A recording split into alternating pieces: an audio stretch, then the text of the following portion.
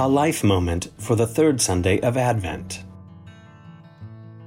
This week's Gospel reading witnesses John the Baptist acknowledging Jesus is greater. Few situations force us to acknowledge one greater than ourselves, like surprise pregnancies and terminal diagnoses do.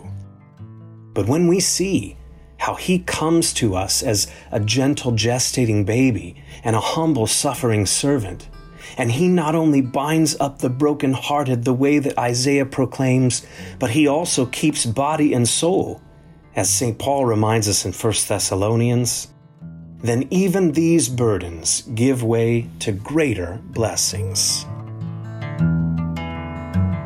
This has been a Life Moment. Visit lutheransforlife.org to learn more.